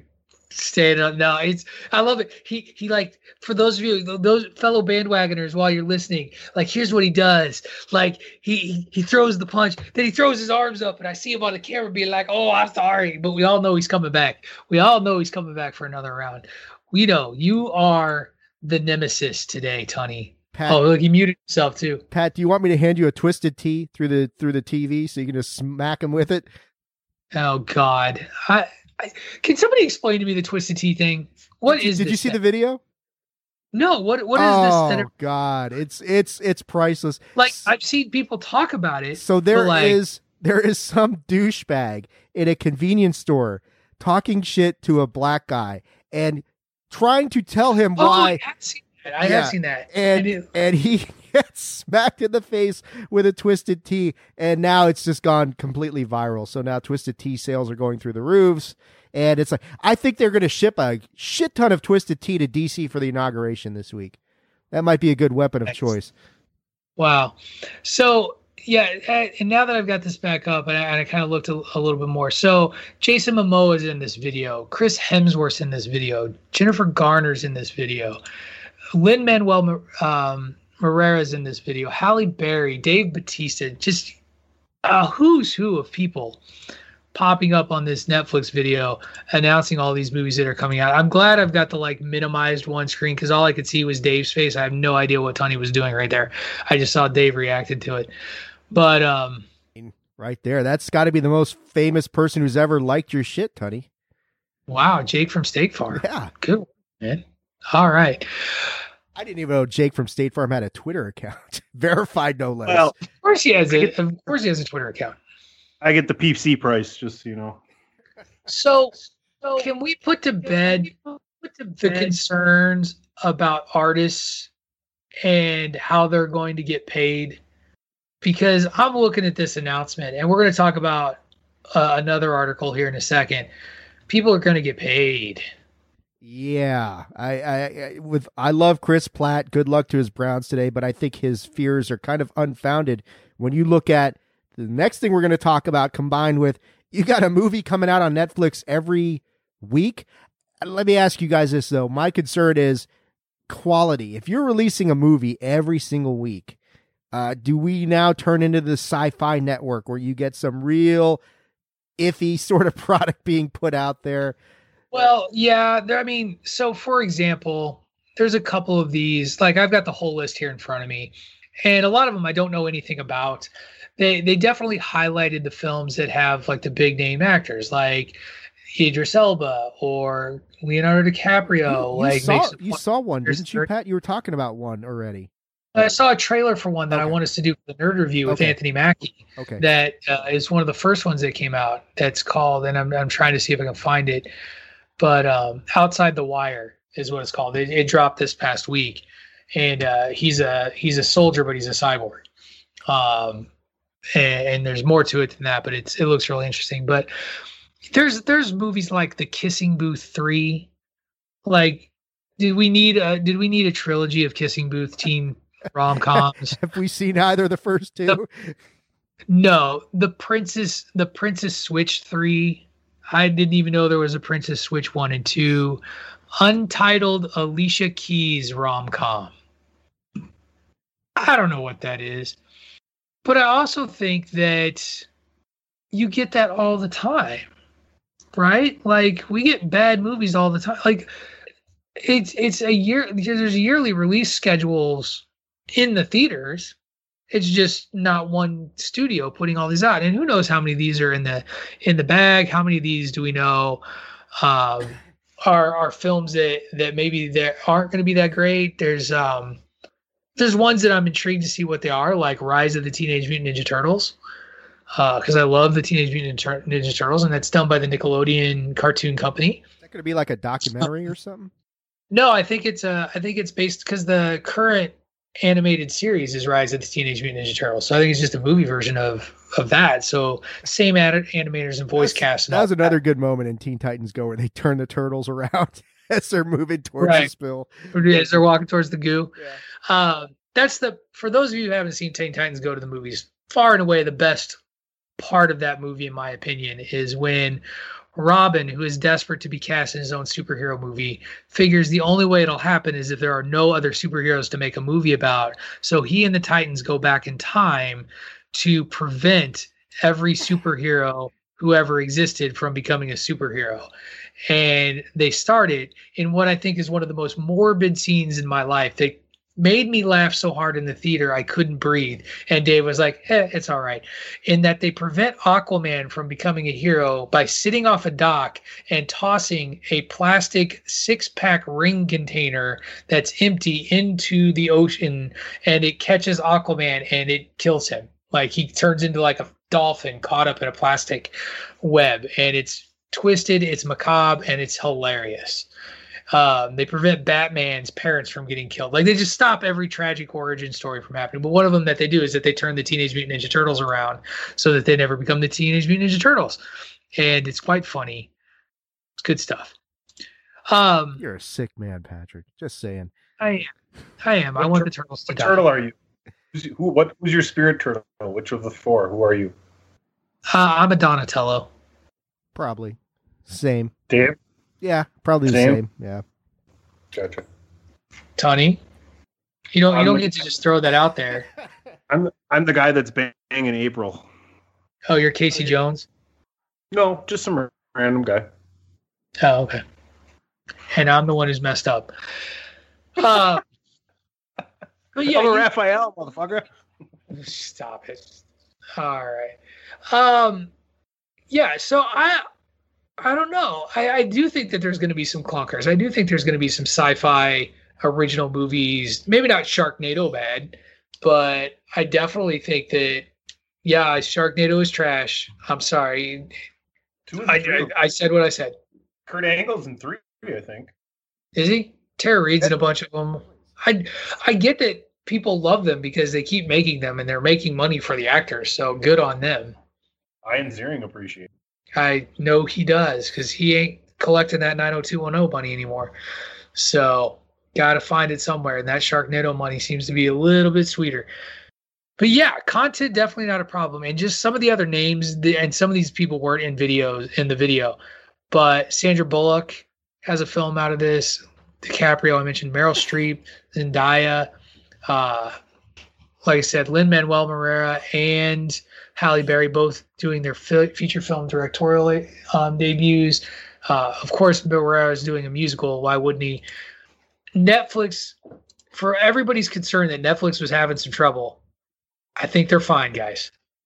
I'm looking forward to all these movies being released. I haven't commented on that at all. I really am. A lot of them seem great. If you haven't watched the trailer, you should go ahead and watch what they have upcoming, because there is a lot of huge things.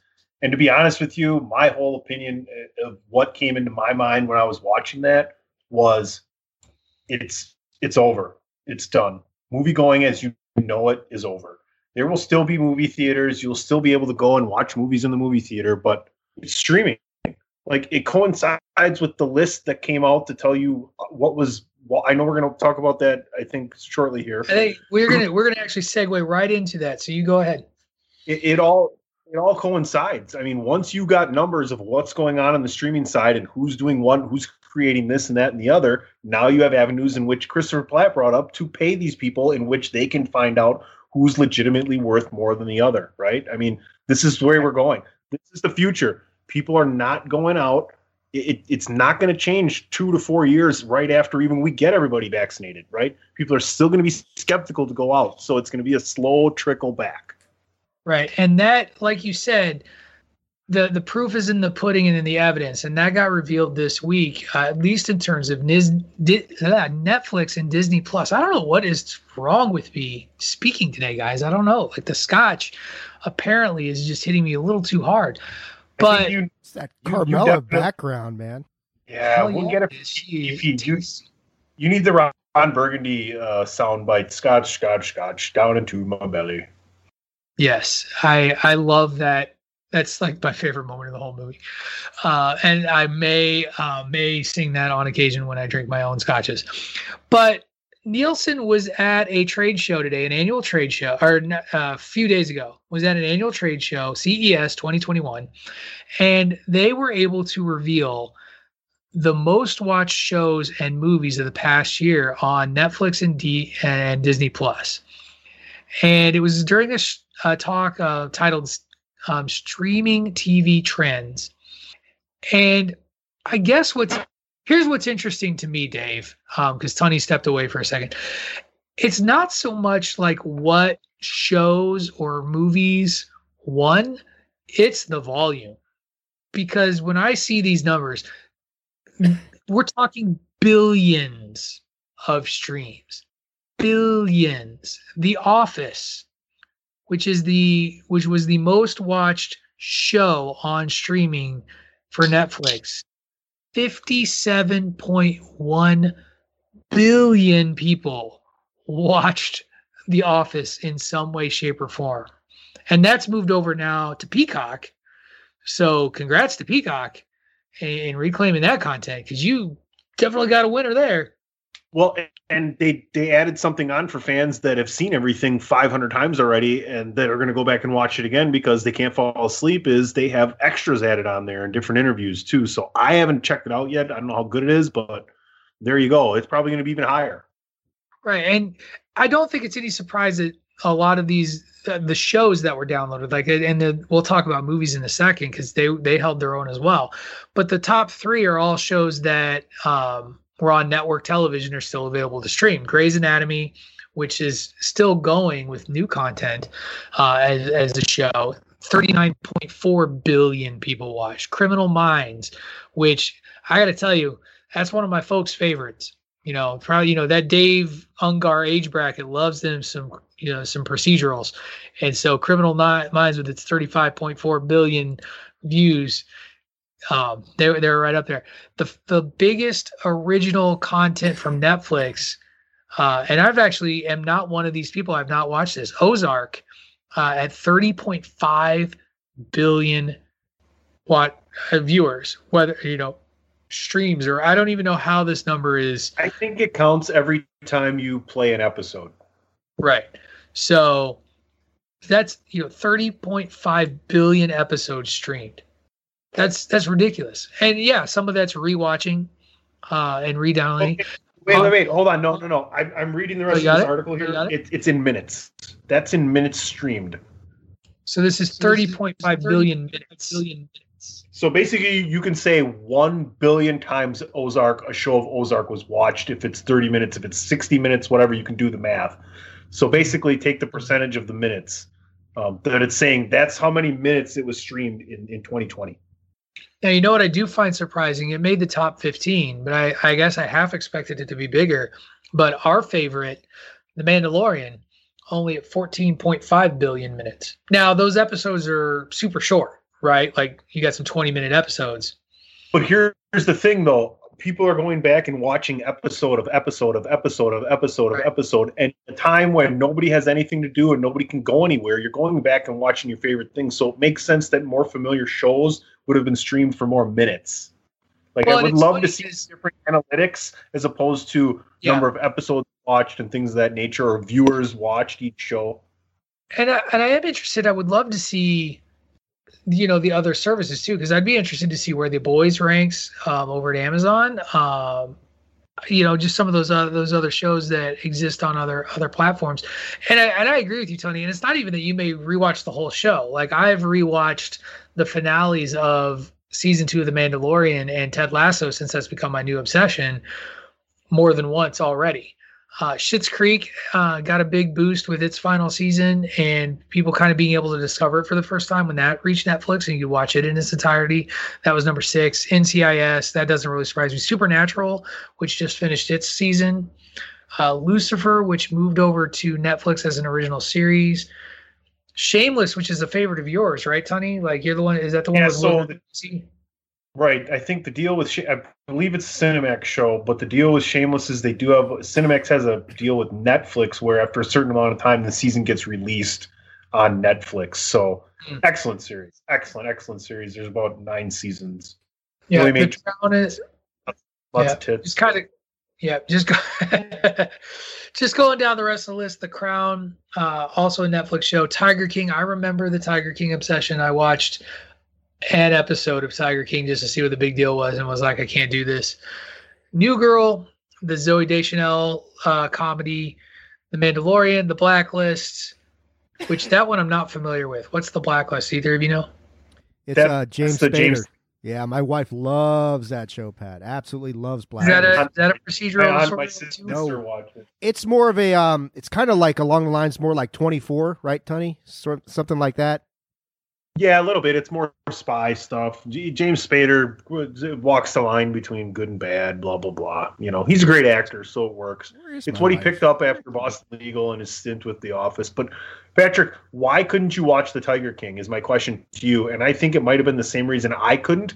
I watched literally the first half of the first episode and went, I can't watch animals being abused. I don't want anything to do with this. And a lot of people go, it's really only in the first couple episodes. And I'm like, I don't really care. I don't want to watch it anymore. I mean, that was a big part of it. And just like, even when I watch anything I watch, I got to be able to get behind somebody, like, as I'm watching this. And there's literally nothing redeemable about that show. Like, as I watch it, like, it's not even like I felt better about myself. I was like, these are terrible people who should be held accountable for what they did to both animals and each other. And I just couldn't do it. I just couldn't watch it. When they showed the guy at the beginning or the middle or whatever part of the first episode where he had the snow leopard or whatever in his van and it was 90 degrees up, I was like, I know this all already happened already, but I'm not enjoying this. And I turned it off and I never turned it back on again. And I don't even know how many minutes that is into that. I literally felt my IQ going down watching the trailer. So, yeah. Right. You know, and those are minutes of your life you can never get back. I was like, God damn, there's 2 minutes of my life I'll never get back. I'm not going to watch another minute of this. I feel like you do too, Dave. I was not inclined to watch it. It was not like I watched this episode the first week it came out. This was months after and I'm like, okay, what's the fucking big deal? And that's all I could handle. Because people love watching a train wreck. Sure. It's the same reason that the freeway gets slowed down, even though the accident's completely off to the side and not even in the fucking way. There you go. Or why people watch NASCAR. I kind of wish, to get back to just the views and stuff, I'd like that they gave us this list of shows and what people streamed. I would have been interested to see a full list of movies. What they did do is they shared a top 5 out of films that have been streamed. And most of them are actually, it's from Disney Plus, where I guess that's where Disney Plus has done really well. Frozen 2 was watched 14.9 billion minutes. Moana still going strong, and that movie's a couple years old. Speaking of The Rock, 10.5 billion minutes. This one surprised me. The Secret Life of Pets 2 at third place with 9.1 billion minutes. It surprises me, but it doesn't, because it's a kid's movie, and if you want to play on a child and keep them quiet, put an animated feature in front of them. But Secret Life of Pets 2 kind of surprised me, and I liked the first one. Onward, also Disney flick, and then bringing up the final number 5 was The Grinch, the animated Grinch, when it was on its run during the holiday season on Netflix. So not a surprise that those are all animated films, I guess. Not when you look at the franchises, the Frozen franchise. Right. I mean, gee. Well, and I think that this, to me, speaks a lot to the pandemic as much as anything, in the sense that, I speak as a parent, keeping my 8-year-old entertained and occupied, streaming services have been a godsend. And he watches some more mature stuff. He likes watching live action stuff a little bit more than animated things. I was surprised. Well, it's an HBO Max streaming film, so maybe that's not what it's on there. But Scoob is one that I've talked about a lot. That's really cute. The Scooby-Doo movie.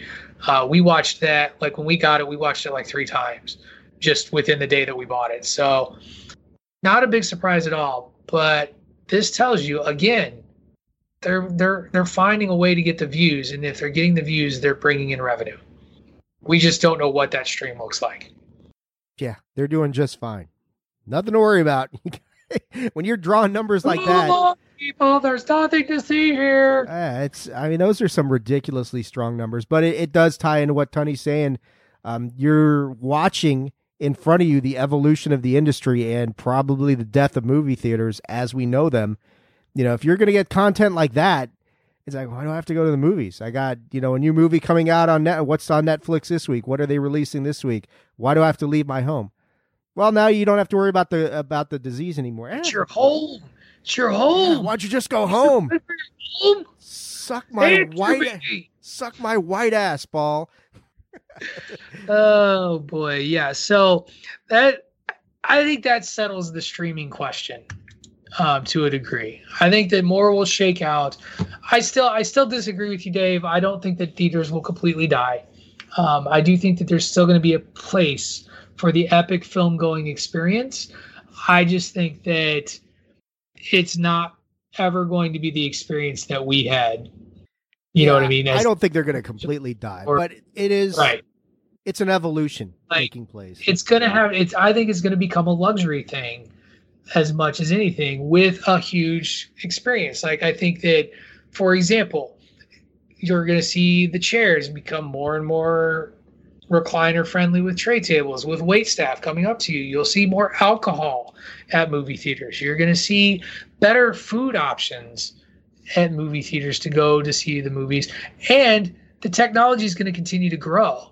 And so you're still going to see pieces that will only be able to be done in a movie theater first, in certain experiences that you just I don't think Avatar, as much as I make fun of those movies, the next Avatar movies will be better experiences in theaters. Dune will be a better experience in theaters. So what are the ways to capitalize more off of the movie-going experience for the movie industry, and how can they make more money as less and less people go, right? Obviously, food and beverage. They've already started to do that. But what about what we do? What about all the people that are in their own areas that listen to podcasts or enjoy the hell out of all the history and tradition of everything that goes with different kind of movies that we talk about all the time? What about an experience where you have a Q&A or maybe something like that beforehand and afterhand, where you go through the whole movie-seeking experience and you get to discuss actually what you saw or what you're anticipating before or afterhand for the movie? Yeah, I think there's something that has done that to a small degree. I don't know if you guys have heard of where I am. It's called Fathom Events. Have you heard of Fathom Events? So at my movie theater, in my chain, it's Cinemark. They have Fathom Events, and there's a bunch of different really interesting things that they do. So they, it's one of those companies that will do live concerts in the movie theater. So you can pay for a ticket to see Bruce Springsteen perform live somewhere, and you see it on a movie theater. But they've done they always have like what? Like closed circuit back in the day. Yeah, or they have a deal with the New York Metropolitan Opera, and so they have opera performances on Saturday and Sunday afternoons, and the ticket costs a little bit more, but it's a different experience and an opportunity to experience those arts. But they also do have shows where they will do riff tracks, but which used to be Mystery Science Theater 3000, where they will do a show and then have a Q&A sort of session where you can submit questions and they'll answer them. And so I think that there's a market there, Tony. I think you're onto something. It's just can that take off? And you get that, you hit on it. They have to offer something that we can't get at home. Because if we can get it at home, we're going to watch it at home. Right, and look at what's going on right now. Like, I mean, if somebody wanted to grab and go ahead and be like, hey, you know, we have these different people lined up and set up going on that produce this different kind of movie-going experience in the movies they're watching. So you only need local hosts, and you can be like, okay, so it's a Kevin Smith movie. How many people do you think would pay at least an extra $25 to $30 to go sit in the movie theater to watch this? And afterwards, they get to have a real quick Q&A where 10 people randomly get drawn from the audience to ask Kevin Smith a question as he comes on over the projection over social media. I mean, you kidding me? This is a gold mine waiting to happen. Right. I definitely think there's real merit to that. Dave, any thoughts?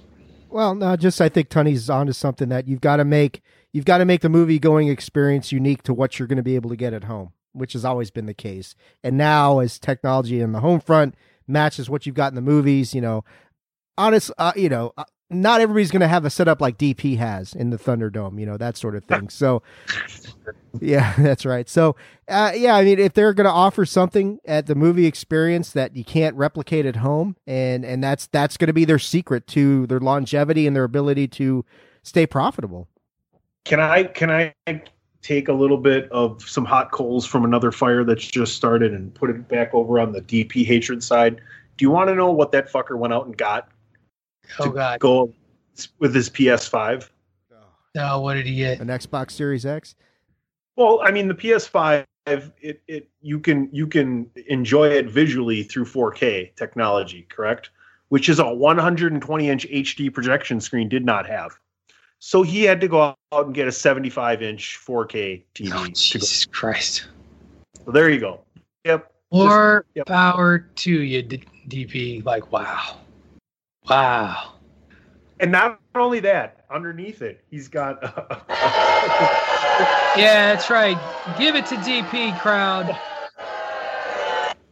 So this is all in his Thunderdome, which is in his basement. So it gets a little cool in the basement. So he bought a brand new entertainment center that goes underneath this TV. And in the middle of this entertainment center is a space heater.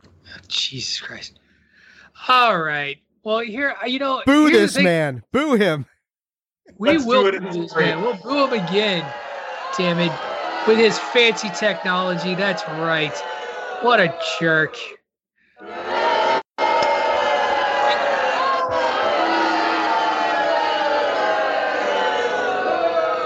So much love for DP. So much love for DP.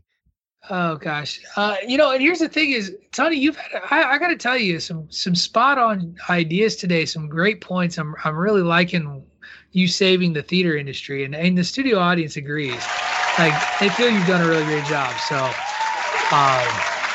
pat yourself on the back. It's well earned. We're just about out of topics. I did have one quick one that I want to do. Last few shows seems like when I've done a happy, I've had to do like a melancholy happy trails to somebody. And so today I'm kind of excited to wish a couple of happy birthdays as we record this on Sunday, as it is the 90th birthday of Darth Vader's voice himself, James Earl Jones. Happy birthday to James Earl. And it is the 99th birthday of one immortal Betty White. Happy birthday. I know they both listen to the podcast. So, happy birthday to both of you. I hope you've enjoyed the hour and a half to 2 hours that you spend with us every week. And we just want to make sure that we shout you out appropriately. But Betty White's resurgence in popularity, and I don't even quite understand where it came from, other than she was just this like cute old lady who swore and was funny, like, and it just kept going. Like that just seemed to work to where now she's like a national treasure. And I think there will be a legitimate day of mourning when that unfortunate time happens. They report her death every single year. Falsely report her death every year. You know what? I want to just tell you guys something. I just want to thank you for being a friend. We've traveled around the world and back again, but your hearts are true. You guys are pals and you're confidants.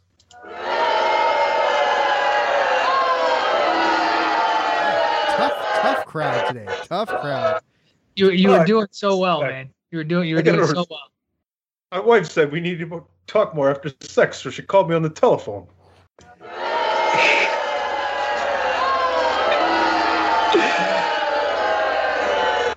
But what more can we say about James Earl Jones, by the way? I mean, when you consider that man's career, a man who had a debilitating stutter that he overcame to become the voice of, CNN, obviously Darth Vader, to have this commanding presence on a screen, to be king of Zamunda and carry a comedy and yet still hold his dignity pretty strongly, and coming back before Coming to America too, by the way. And be Terrence Mann in Field of Dreams. And be Mr. Merkel from Sandlot, and a plethora of other things that you can just list off.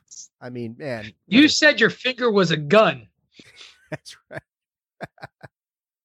It's not my fault. You wouldn't have to catch with your father. I love that. Field of Dreams is one of my favorites. So, absolutely. But yeah, I just glad to see that, and not that, and these two haven't slowed down. I think that's the great thing that has been endearing about the two of them is, Betty White, she's not making tons of appearances and stuff, but like she's still making appearances. She's still, out there. Like she'll do interviews. She's done documentaries about herself, and like I said, James Earl Jones still acting at age 90. That's amazing, just amazing. So happy birthday to James Earl Jones and Betty White. Agreed. Somebody, where's the applause for them? Jeez. I minimized FUBAR. Sorry for a minute. FUBAR. There you go. There's the applause. The studio audience is back. All right. Well, that just remember leaves one Saving thing. Private Ryan when he learns what FUBAR means. Right. I do remember that. It's spelled differently on this one. It's spelled FOOBAR, not FUBAR. So we've got that going for us. That's going to just about wrap up the show. It's time for Patrick O'Dowd has a question. Dave actually spoiled it a little bit talking about Happy Days, but I was sitting there and I was watching. I told you guys that I've had this obsession with watching reruns of Quantum Leap ever since I discovered that you could stream them for free on Netflix or on NBC. Right? If you have a cable provider, you sign in with your cable provider, you can watch it on NBC. And I've gotten really, really far into, Ziggy ain't working. But I've gotten really, really far into the show, and I finally hit this moment. The last season of Quantum Leap is now it's a show that was shortened early, it ended prematurely, and the series finale was an unplanned series finale because it got a little too weird and big for its britches. By the time we got to season 5, the main character Sam is leaping into the bodies of people like Marilyn Monroe, Lee Harvey Oswald, Elvis, fixing problems in time as like these famous people. And there's this phrase made famous by Happy Days called jumping the shark, where there's the episode that jumps the shark. And in Happy Days, what it means is the show goes from kind of good to terrible. And in Happy Days, that episode was the Fonzie, as they try to keep having him do cool things, is at a beach in water skis, having to jump over a live shark through like a ring of fire, if I'm not mistaken, or something like that too. I can't remember what. Something like that. But it's a terrible episode, and the show goes downhill from there. So my question to the two of you is, what is a show of yours that you loved that honestly jumped the shark, and what was that jump the shark moment for you? Oh, wow. Tony, you got anything on this? I got to think about this for a moment. Tony did not hear the question because his earbuds were not in. A jump the shark moment in a show. Oh, man. A show that you loved and you still loved even after it jumped the shark, but you knew it jumped the shark. What was the jump the shark moment for you? You know, I mean, I'll go first if it'll help. Go ahead, man. I want to hear what you have to say. I'm a big fan of and Greg DeMarco actually turned me on to the show, but I was a big fan of the TV show Alias with Jennifer Garner. And in its first couple of seasons, when it's very much about spies and intrigue and kind of this like James Bond sort of storytelling thing, it was really, really cool.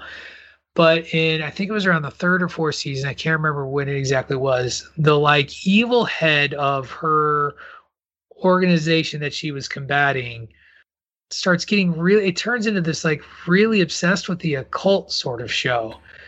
And it gets away from kind of the cool tech gadget stuff and really gets into, I must get this like stone box thing that'll grant me immortality.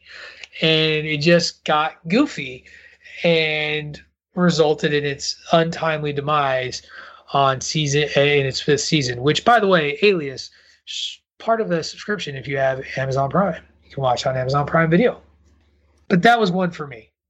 Scrubs is another one. I always talk about how much I love the show Scrubs. In the writer's strike shortened season, the season finale for that one, first of all, season 6, I think it was, 6 or 7, I think it was 6, was all out of order. Like all the episodes were out of order because of the writer's strike.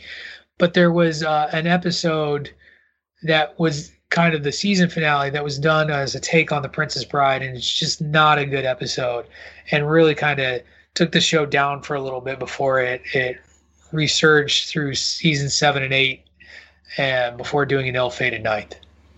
So those are my two. Wow.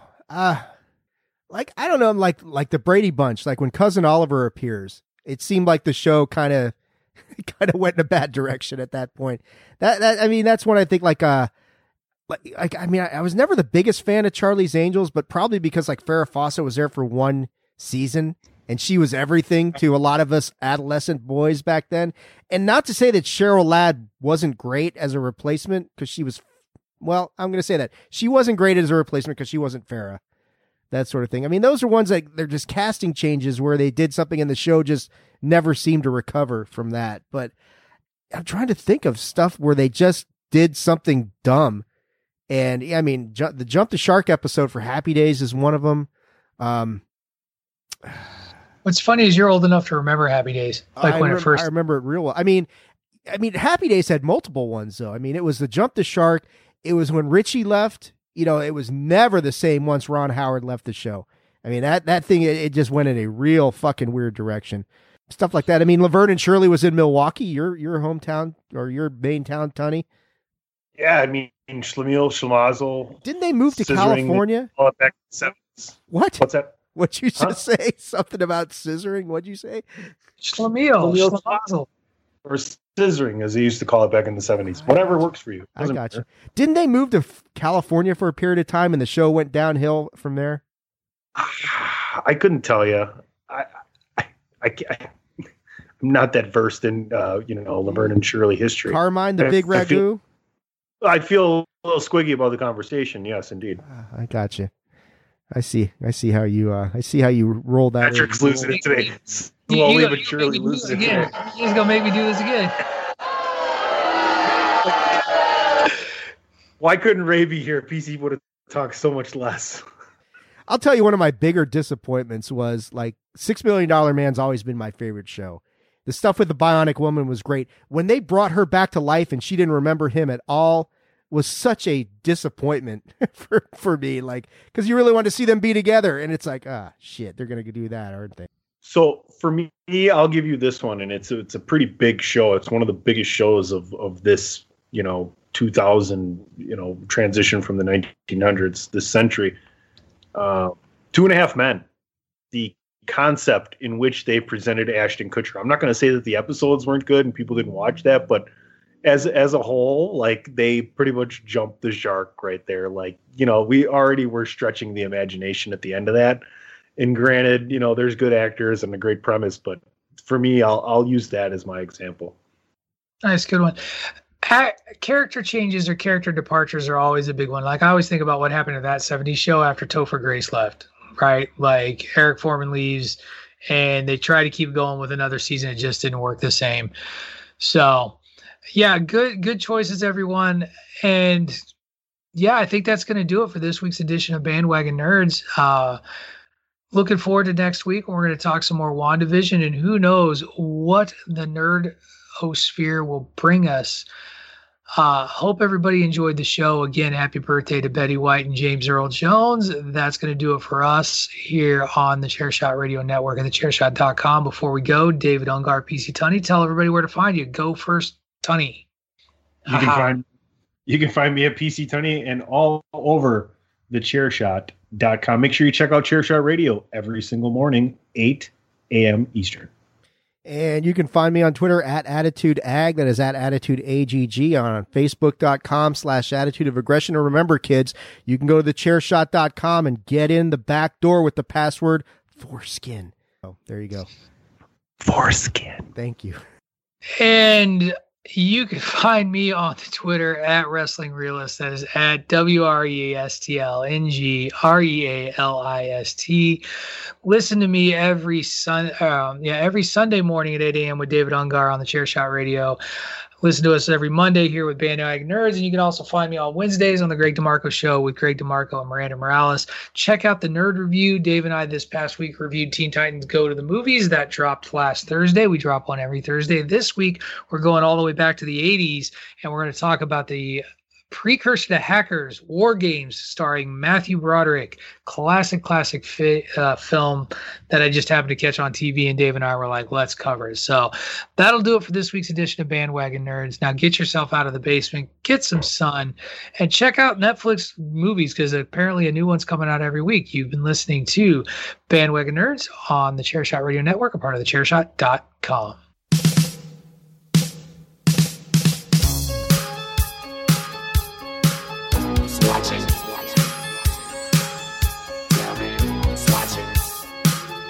Watching me.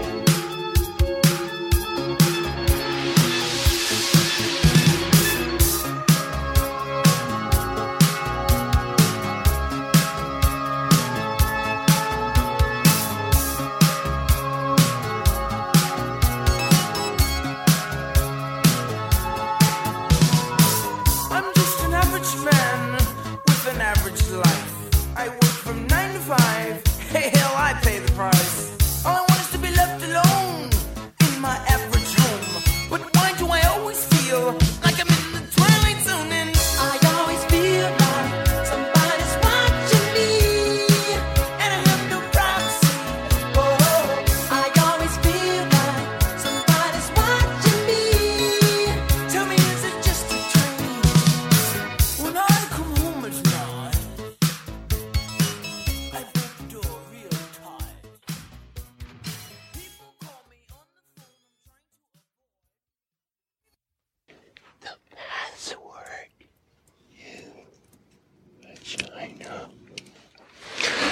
I really don't want to play this game. Aye, come on, Steven. Woman. Man? No.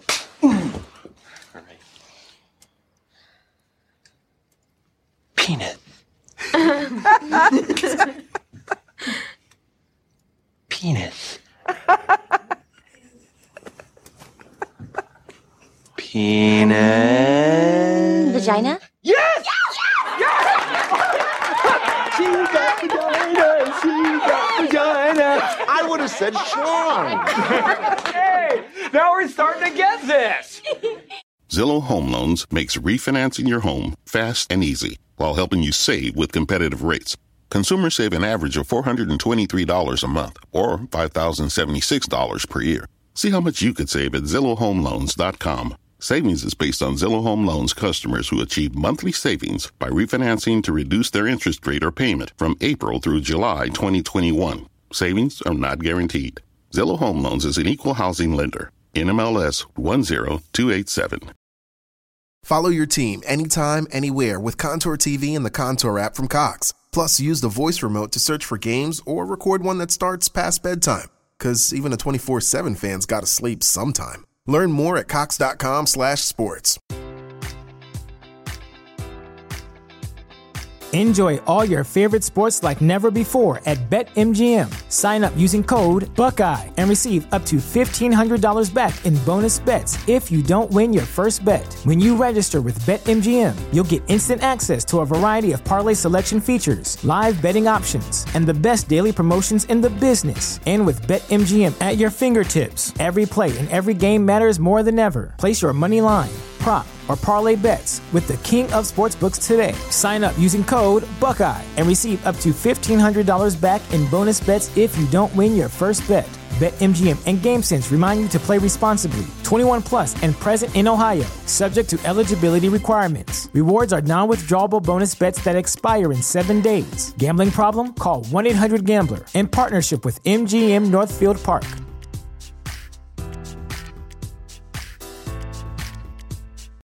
Without the ones like you, who work tirelessly to keep things running, everything would suddenly stop. Hospitals, factories, schools, and power plants, they all depend on you. No matter the weather, emergency, or time of day, you're the ones who get it done. At Grainger, we're here for you with professional-grade industrial supplies.